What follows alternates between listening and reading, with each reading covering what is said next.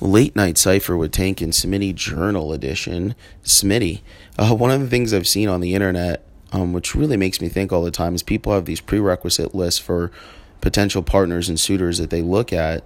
And it's just so funny to me because a lot of these people that do these things, they wind up failing in relationships, or they wind up not being content with their current, love relationship.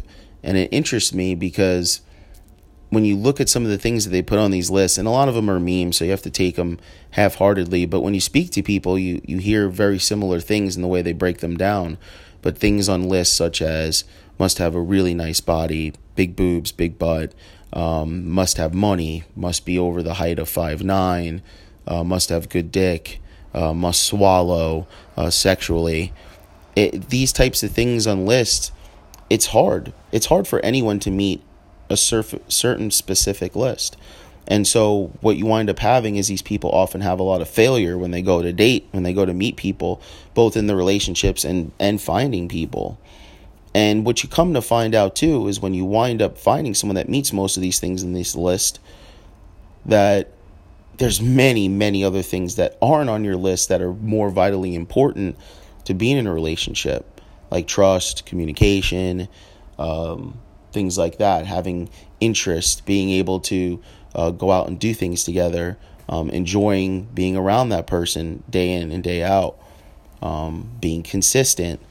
These things are very important to a relationship. If you take height, for example, someone says, well, I don't date any guys that are 5'9" and under.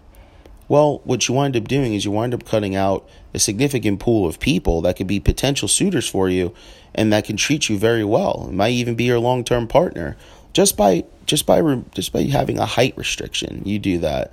So you take a huge pool of the population, also considering if you look at the average height of people, and you're just throwing them to the side regardless of all the things on your list and regardless of all the things that aren't on your list. And what you wind up finding is as you go down each list and you go down each thing, you wind up removing more potential suitors as it goes on. Now, you have to have a partner that you're into, not only emotionally, but physically. But some of these things on the list, I think, actually set people back. And people could grow in relationships. Someone might meet 2 or 3 things on the list, but they're really important things. And they meet all the other things that aren't on the list, and they could be helped. A lot of people can grow in relationships. One of the biggest things that people forget while being in relationships is you're supposed to grow together. Maybe someone's insecure that you meet, or someone's jealous. But if you work together and the person has an open mind, you can help them get over these insecurities and bring up some of these things in their past that made them feel this way, that made them create these lists, or made them feel the way they are. And another thing you have to wonder when you're creating these lists as well is how suitable are you to other people's lists and in what they consider as attractive and what they want for potential mates. So when you factor yourself in, maybe you're not meeting all the prerequisites that the people that you're looking for are doing. And so by doing things that way, by not meeting everything on someone else's list, and by people not meeting everything on your list, you wind up having a stalemate, so to speak. You wind up having a hard time meeting partners. And the more you do that, the more you get set in your ways, and the more defined those terms become when you look for a partner, that it's hard to sway from them as time moves on. So when people are looking for potential suitors in a relationship, here's some tips. 1, be open-minded. You never know what you're going to like.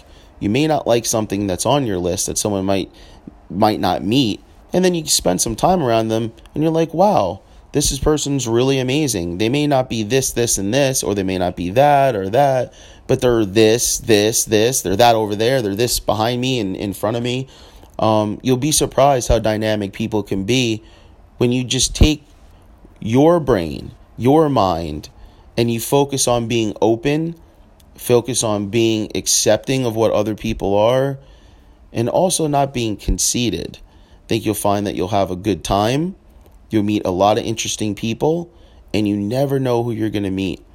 Most relationship stories, when you find out how people met and how they got together, you find that there's a lot of unique stories out there. But those things and those people have to be open-minded to allow those situations to happen.